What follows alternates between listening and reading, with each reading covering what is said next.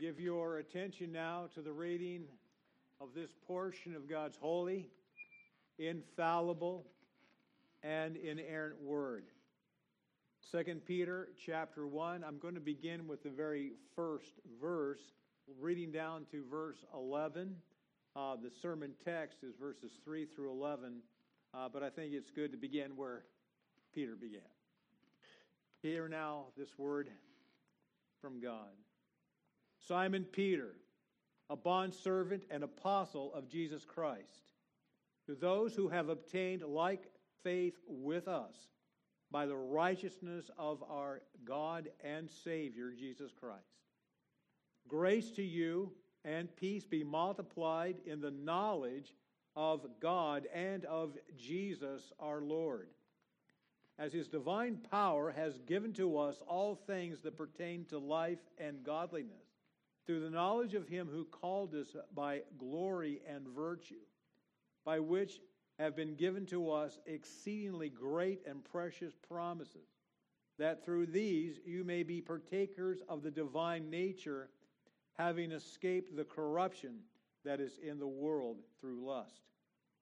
But also for this very reason, giving all diligence, add to your faith virtue, to virtue knowledge, to knowledge self-control, to self-control perseverance, to perseverance godliness, to godliness brotherly kindness, and to brotherly kindness love. For if these things are yours and abound, you will be neither barren nor unfruitful in the knowledge of our Lord Jesus Christ. For he who lacks these things is short-sighted, even to blindness, and has forgotten that he was cleansed from his old sins. Therefore, brethren, be even more diligent to make your call and election sure. For if you do these things, you will never stumble. For so an entrance will be supplied to you abundantly into the everlasting kingdom of our Lord and Savior, Jesus Christ. Let's pray. Our Father, we rejoice that you have given us your holy word.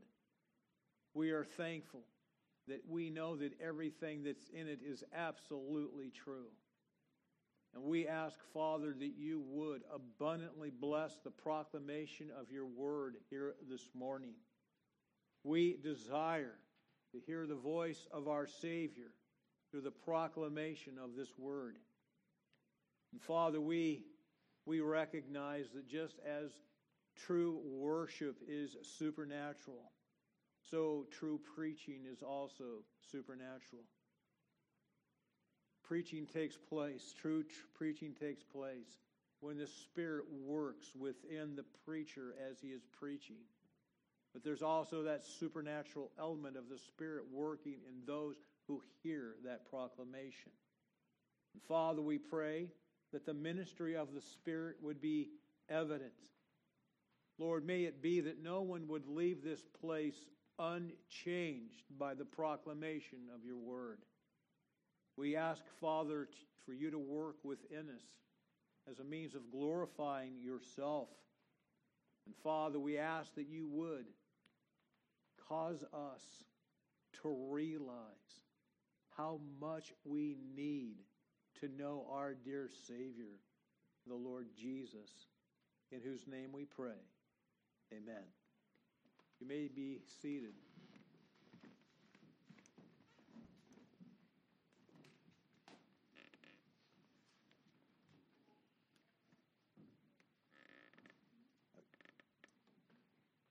The recurring theme of 2 Peter is the knowledge of Christ.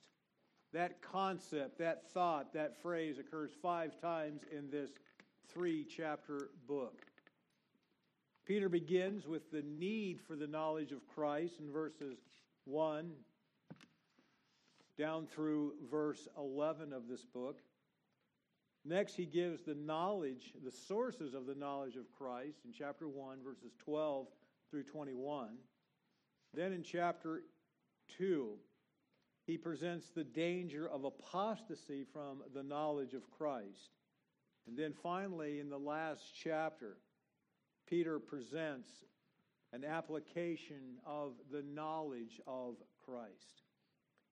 The book closes with these words, "But grow in grace and knowledge of our Lord and Savior, Jesus Christ." Peter's intent was to encourage these believers to live godly lives. We see that in chapter 3, verses 11 and 14. But he also wanted to encourage them to remain steadfast in the faith. We find that in chapter 3 and verse 17. The easiest way to see Peter's purpose is actually to begin at the end of the book and work forward. The readers were in danger of wavering in their faith, as I mentioned, that's in chapter 3 and verse 17. But they are also in danger of living ungodly lives, chapter 3, verses 11 and 14. And why were they in danger of wavering in the faith and no longer living godly lives? It was because of doubts regarding the second coming. You may recall that in 1 John chapter 3 and verse 3, we read, "And everyone who has this hope in him," that's Christ, "purifies himself just as he is pure." Do you have the hope of the second coming? That should encourage you to live a godly life. Now, the reason why they had these doubts about the second coming is because of these false teachers that are described in chapter 2. These false teachers are described as being ungodly, and they also denied the second coming. The answer to the heresies, the false teaching of these false teachers, was the knowledge of Christ. Still is, actually. Thus, Peter begins chapter 1 with the answer and works toward the problems. This is very significant. He starts with the answer and works toward the problems. Why is that so significant? Because if you begin with the answer, which is the knowledge of Christ, is that not the answer, or at least a major part of the answer to all of your spiritual problems? You have a problem spiritually. Start with knowing Christ better. In chapter 1, verses 3 through 11, Christ, through his servant, presents his provision for your growth in grace. That's in verses 3 and 4.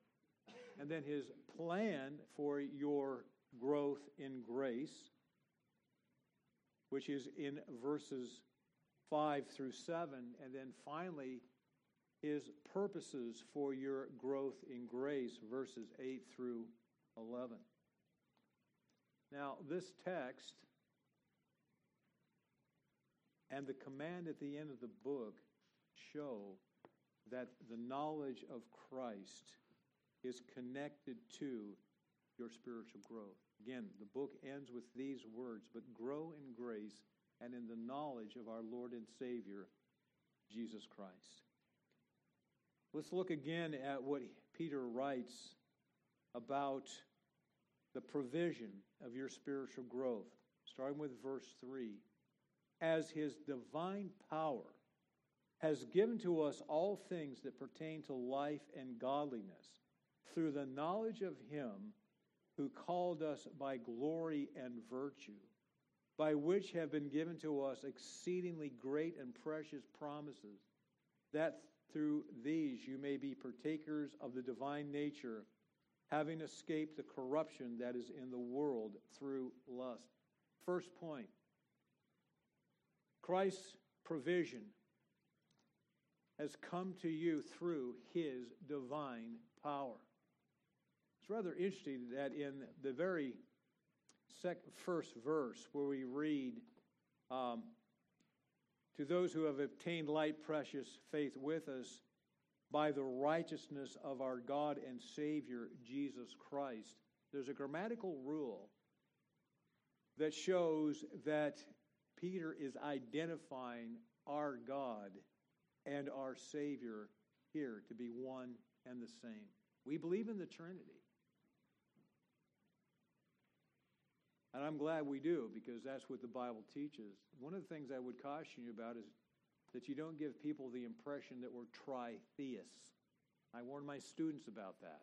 It's so easy for people to look at us and think, you're a tritheist. You believe in three gods. We don't. We believe in one God and three persons. It's one of the reasons why the Jews don't like Christians. It's one of the reasons why Muslims do not like Christians, because they think we're tritheists when we're actually hold to one God. But the point here is, it is Christ's divine power that has granted to you this provision for your spiritual growth.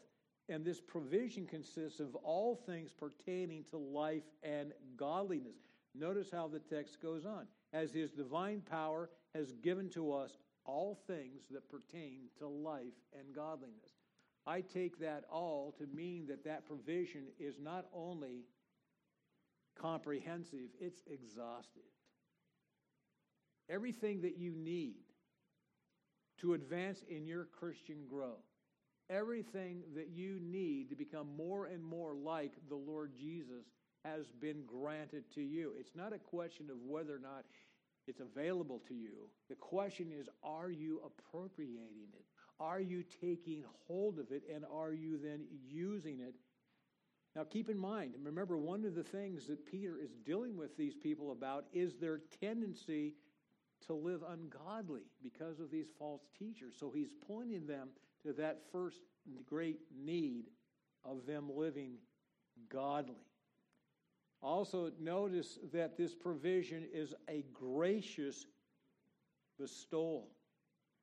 He has here that he has given to us. The verb here that's translated given is a word that is used for overwhelming generosity.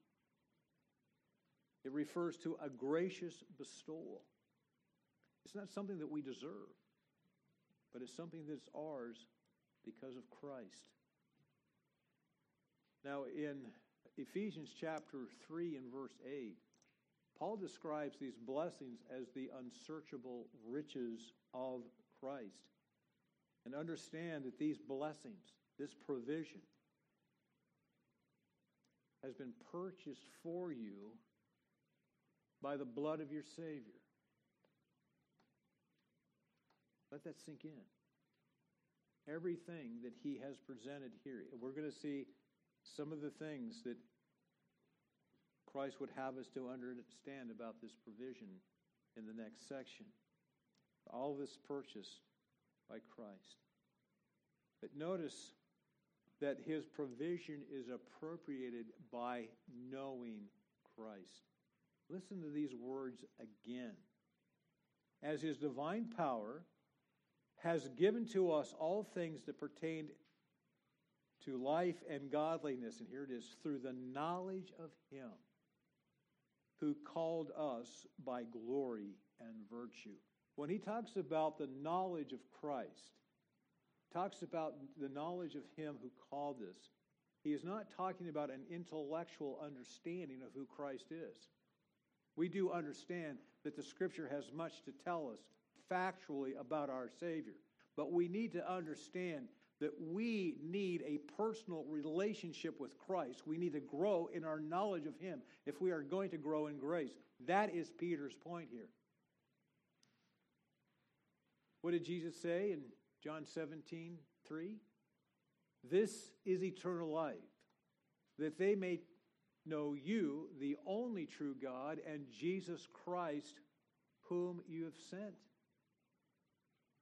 That's our Savior's definition of eternal life, knowing God the Father and knowing himself.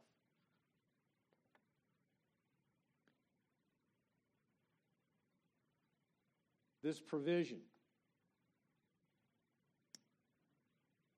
means that you have no excuse for living ungodly. Notice he goes on and he explains that this provision is the result of Christ calling you. He says, who called you by glory and virtue. The Authorized Version has to glory and virtue, and that's true. We have been called to glory and virtue. The ESV has a very similar translation, but I am absolutely convinced that the New King James, which I'm preaching from, has it correct. He called us by his own glory and virtue. What does that mean? It means that Christ didn't call you to himself primarily because of what you were. He called you to himself because of who he is. The glory refers to his natural attributes. That would be such attributes as his omnipresence, his omnipotence, his omniscience. He is everywhere. He is all-powerful, and he is all-knowing. Virtue here refers to our Savior's moral attributes. That's his love, his mercy, his holiness, his righteousness. As I said, Christ did not save you primarily because of what you were, but because of who he is, because of his character, because of his nature. But also notice that as a part of his calling, we understand that his glory and virtue have given you promises by which you were made partakers of the divine nature. Notice how verse 4 begins. By which have been given to us exceeding great and precious promises. The word there in the Greek that's translated which, it actually is plural. It's literally which things. He's pointing back to that glory and virtue. See, the repetition of the preposition through in verses 3 and 4 shows the connections. You see, all things are given to you through the knowledge of Christ who called you. He called you by glory and virtue. Through his glory and virtue, you were given exceedingly great and precious promises. And through these promises, you were made a partaker of the divine nature. And as a result, you have escaped the corruption that is in the world through lust. These promises that he's referring to. First of all, we understand that the promises of God come to us through our Savior. 2 Corinthians chapter 1 and verse 20 reads, for all the promises of God in him, in Christ, are yes, and in him, Christ. Amen to the glory of God through us. But what are these promises? Well, there's so many, can't touch on them all, but understand these promises refer to your salvation. In Hebrews chapter 9, verse 15, then also in 1 John chapter 2 and verse 25, we read of the promise of eternal life. In Acts chapter 2 and verse 33, we read of the promise of the Holy Spirit. In Acts chapter 26, verses 6 through 8, we read of the promise of the resurrection, which is our final partaking of the divine nature. I was watching TV one day. I tuned into Ken Copeland's program. I don't normally do that. I don't even know if he's still on the air. The guest preacher was Creflo Dollar. I don't know if you've heard of him. I see some people nodding their head. If you haven't heard of him, that's okay. That's okay. The Creflo took Ken to Philippians chapter 2 and said that Christ did not consider robbery to be equal with God, and therefore, since Christ is our example, we need to affirm our own deity. Now, much to Ken Copeland's credit, he was taken back by that and tried to get Creflo to go back on that. He wouldn't. He didn't do it. You and I have become partakers of the divine nature. But that does not mean that we are little gods. Partaking of the divine nature no more makes you a god than eating bread makes you a loaf. We are partakers of the divine nature. We've been transformed by the power of God. But notice, we come to the end and he says, escape the corruption, having escaped the corruption that is in the world through lust. That's the result of our regeneration. That is the result of our being partakers of the divine nature, escaping the corruption that is in the world through lust. If you look at chapter 2 and verse 20, you will find that the false teachers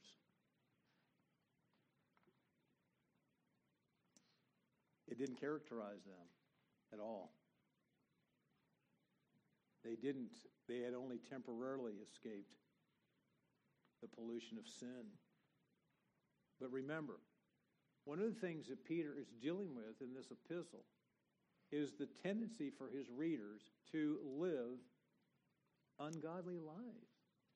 And so this is why he points them to the very source, the very provision that they need to be able to live godly lives. And then we come now to verses 5 through 8, and here we see Christ's plan. We've seen his provision for your spiritual growth or your growth in grace. Now we see Christ's plan for your growth in grace. I want you to understand that verses 3 and 4 give the motivation for what follows, actually all the way to the end of the section, but particularly in verses 5 through 8. Listen to these words again.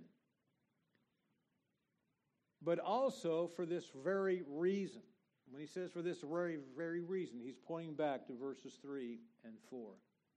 Giving all diligence, add to your faith virtue, to virtue knowledge, to knowledge self-control, to self-control perseverance, to perseverance godliness, to godliness brotherly kindness, and to brotherly kindness love. So I want you to understand the implication of verses 3 and 4 in connection to this next section. You are to understand that you are to diligently pursue your spiritual growth. Notice what he says here. But also for this very reason, giving all diligence. Giving all diligence. You see, the idea here is you are to match the abundance of Christ's provision for you with your diligence to grow spiritually, to grow in grace. Here, divine sovereignty and human responsibility are joined together. There's a little bit of confusion about what exactly is sanctification, how we should understand it. I would point you first of all to the shorter catechism. But one of the things that we need to understand is we can't sanctify ourselves. We can't do that. That's the work of the Holy Spirit. Sinclair Ferguson's got a great illustration for this. Those wind-driven ships. What drives them forward? It's the wind. Is it not? It's the wind that drives them forward. The ship doesn't propel itself. But one of the things that Sinclair Ferguson points out is, yes, the wind is what pushes the ship forward, but somebody has to hoist the sails. Somebody has to hoist the sails. We make good use of the means of grace. That's like lifting those sails, hoisting those sails, so that the Holy Spirit can drive us forward in our sanctification. Now, the next thing to understand is that you are to add one item of your spiritual growth to another. It's interesting, the word here that's translated add, it's a little bit of a weak translation. The idea is actually lavishly supply. Lavishly supply. Notice that the list here starts with faith. But faith isn't to stand alone, is it? No. What must be added to our confidence in Christ? Virtue. That's moral excellence. That's what the word means. But how do we know what is morally excellent and what is not? That requires knowledge. That's why the next item is that we're to add to our virtue knowledge. But once we know right from wrong,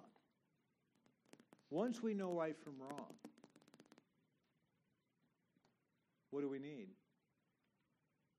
You see, once you know you've been doing something wrong, once you realize there's things you should be doing that you're not doing, you realize now that you must add to your knowledge self-control. The idea here is mastery over oneself, being self-disciplined. And it's important to realize that this same word is listed among the fruit of the Spirit in Galatians chapter 5. And so we have here self-control, but how long will your self-control last? How long are you going to be able to bear under a particular temptation? Well, that's going to be determined by adding to your self-control perseverance. Perseverance. That's the ability to endure difficult circumstances. And I think that in the context, especially since Peter is primarily addressing their tendency toward ungodly living, that this would be persevering under temptation. But what's going to add strength to your perseverance? Godliness.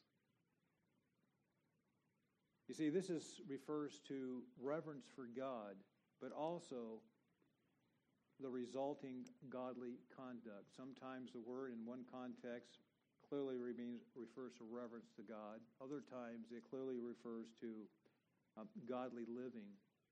But in this context, it seems it has to be both. Reverence for God and the resultant godly living. I like the way John Lilly put it in his commentary. Let the thought of God, a religious sense, holy reverence, and a childlike trust in Him be the life and strength of patience. That's what he had in his translation. Godliness, reverence for God.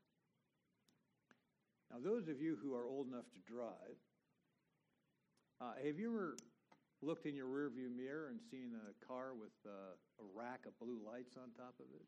Has that ever happened to any of you? Driving down the road? What's your impulse when you realize that some law enforcement officer is following you in your car? Is it to slam down on the accelerator and try to get out of there as quick as you can? No. I would bet that every one of us, if we saw that a police officer was following us, that we would take our foot off the gas, look down at the speedometer, and hope we weren't going over the speed limit. Am I right? And if you're driving down the road and you make a right-hand turn and you notice that the police officer also has made a right-hand turn, and you're thinking, oh, and then you make a left-hand turn and you realize that the police officer also has made a left-hand turn and he's still right behind you. My question is this: how will you drive while a police officer is behind you? With a great deal of care. Now, some of you have already realized the point that I'm about to make. There's somebody that knows everything we do, knows everything we think, everything we say. We should be more concerned about God watching how we live than a police officer following us when we're out on a drive.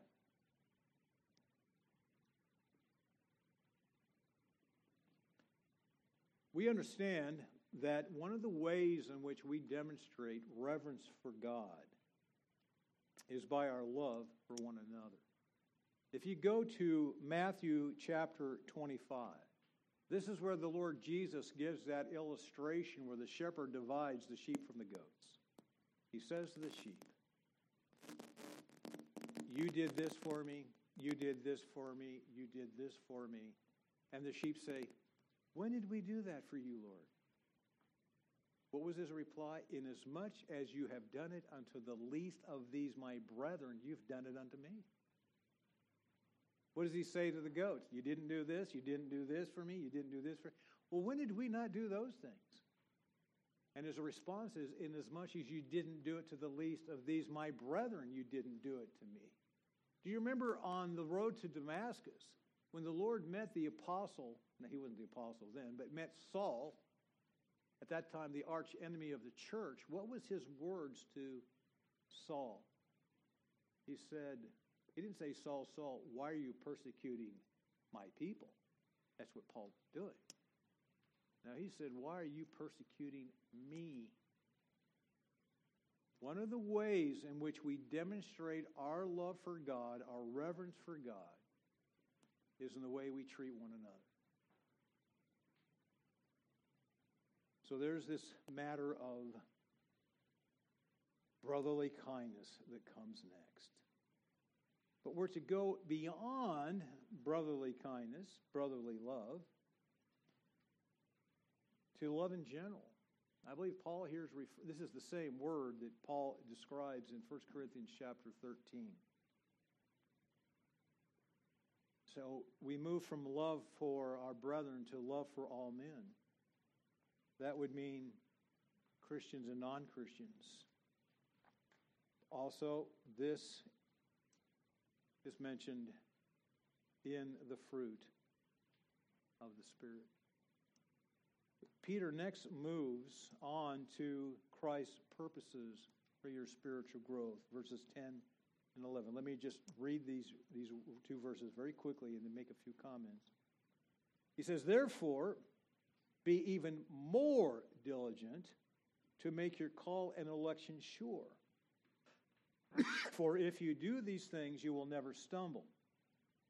And so an entrance will be supplied, shall be supplied to you abundantly into the everlasting kingdom of our Lord and Savior, Jesus Christ."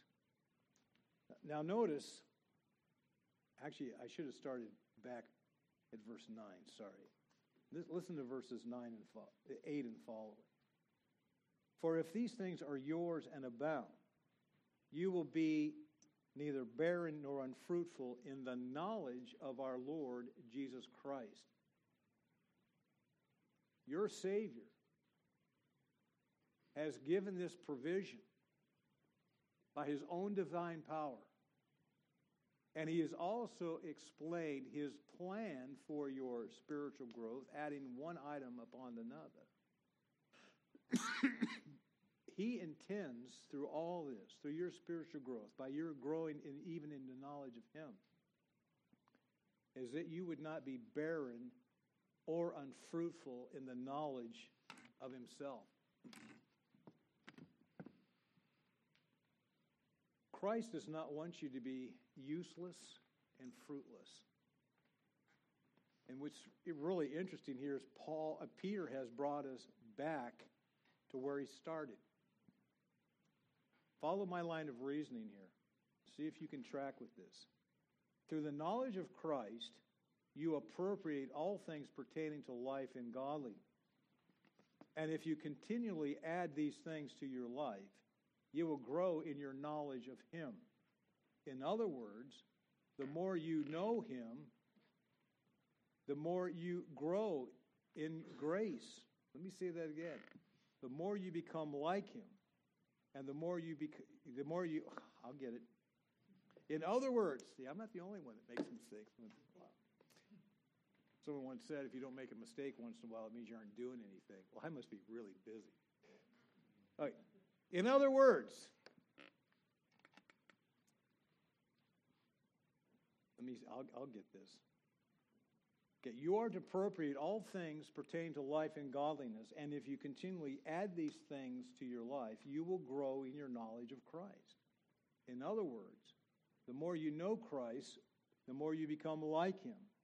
And the more you become like Him, the more you grow in grace. Are you following the point here? You know Christ better, what happens? You grow in grace.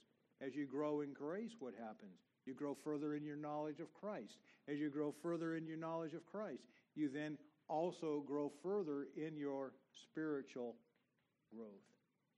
Now we can see that He intends for you to have a clear vision. Notice he goes on in verse,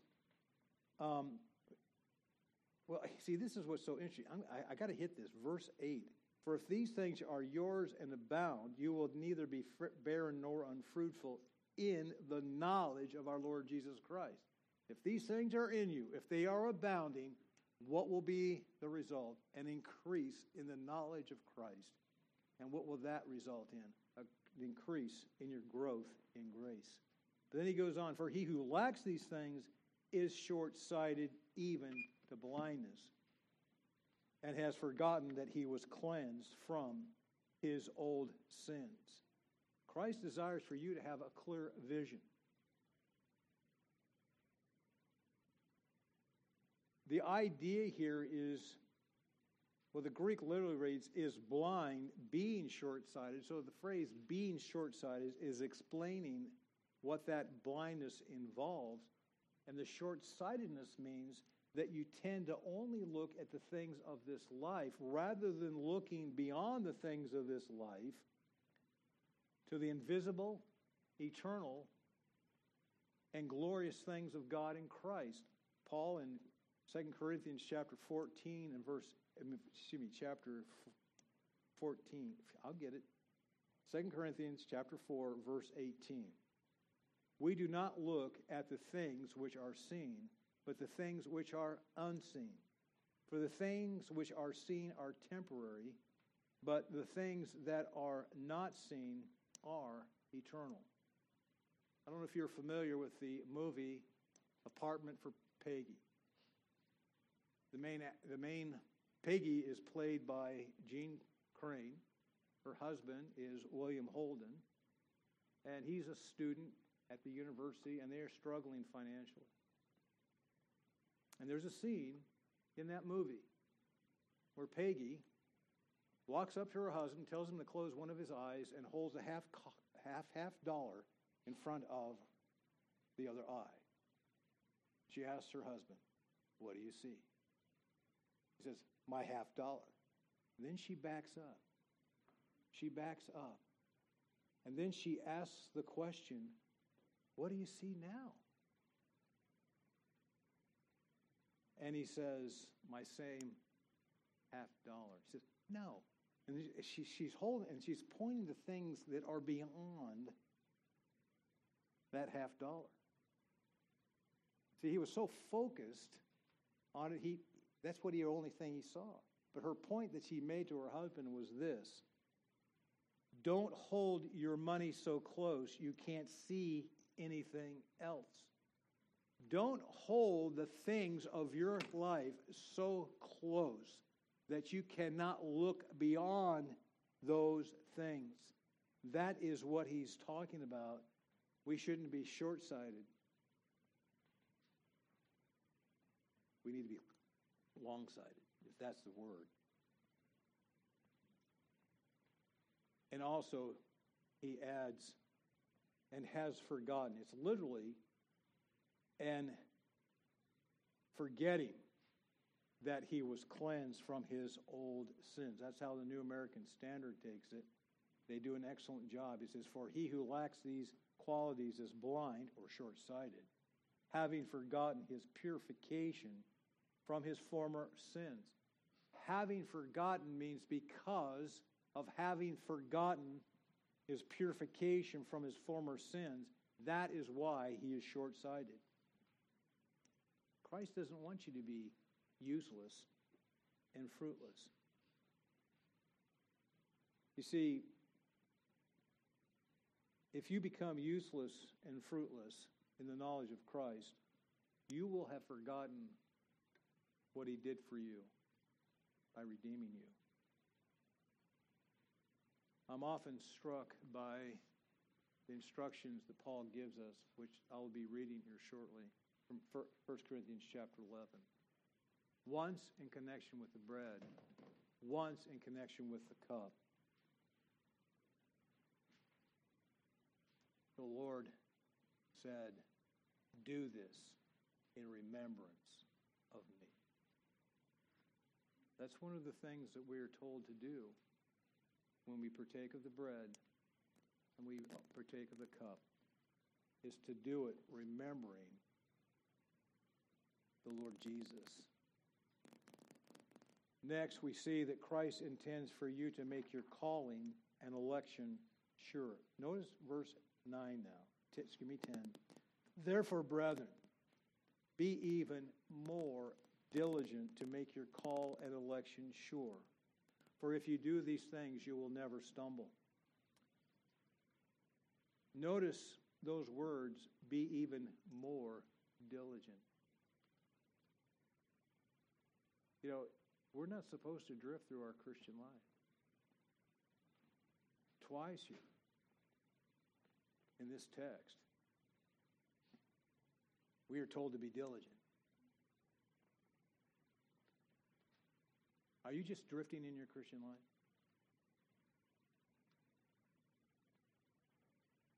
Or are you diligently, by the grace of God,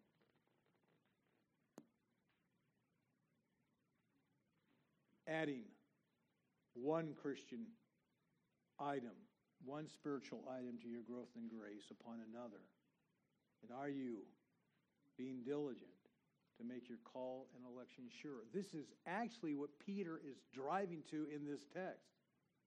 This matter of making your call and your election sure.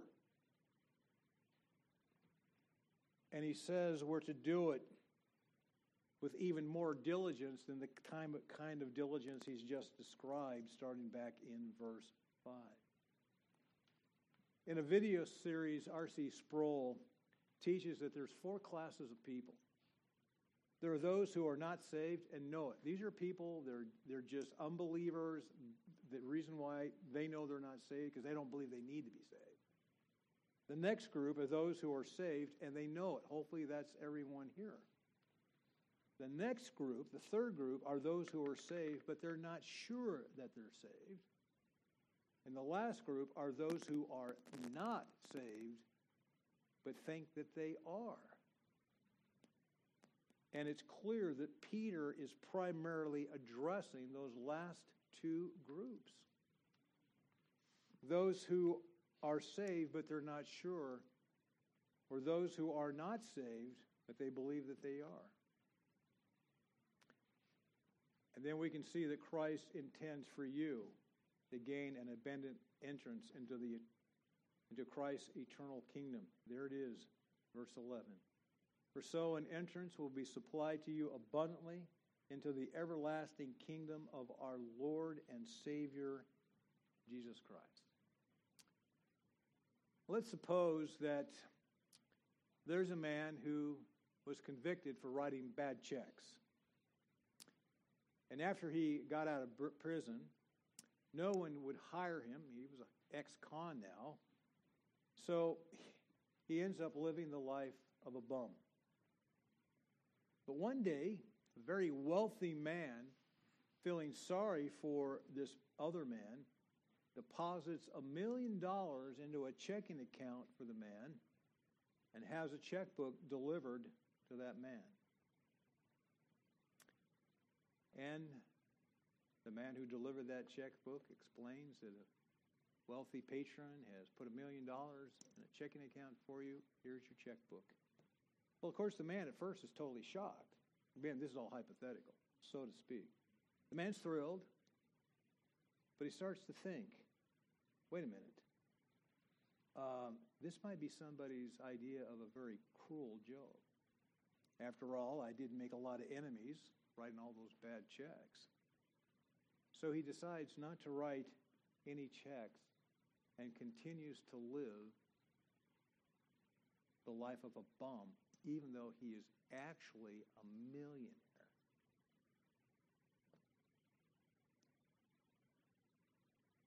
Are you so different? You have available to you all things that pertain to life and godliness. But are you living like a bum? Because you are not appropriating these things through the knowledge of Christ, through knowing Christ. It begins with knowing Christ. Again, at the close of the epistle, Peter wrote this: "But grow in grace and in the knowledge of our Lord Jesus Christ." It is through the knowledge of Christ that you can fully appropriate, take hold of, and make use of Christ's provision for your spiritual growth. May the Lord, by His grace, enable you to grow in grace as you grow in your knowledge of Him, as you study the Scriptures. Let's pray. Our Father, we ask that you would give us a thirst to know Christ better. We ask, dear Lord, that you would, through that knowledge, enable us by your grace to take hold of all that He has provided for us, even by His own divine nature. Father, may we be a people who are not useless and fruitless. But Lord, may we be truly a people who are productive and fruitful. We pray these things in the name of the Lord Jesus. Amen.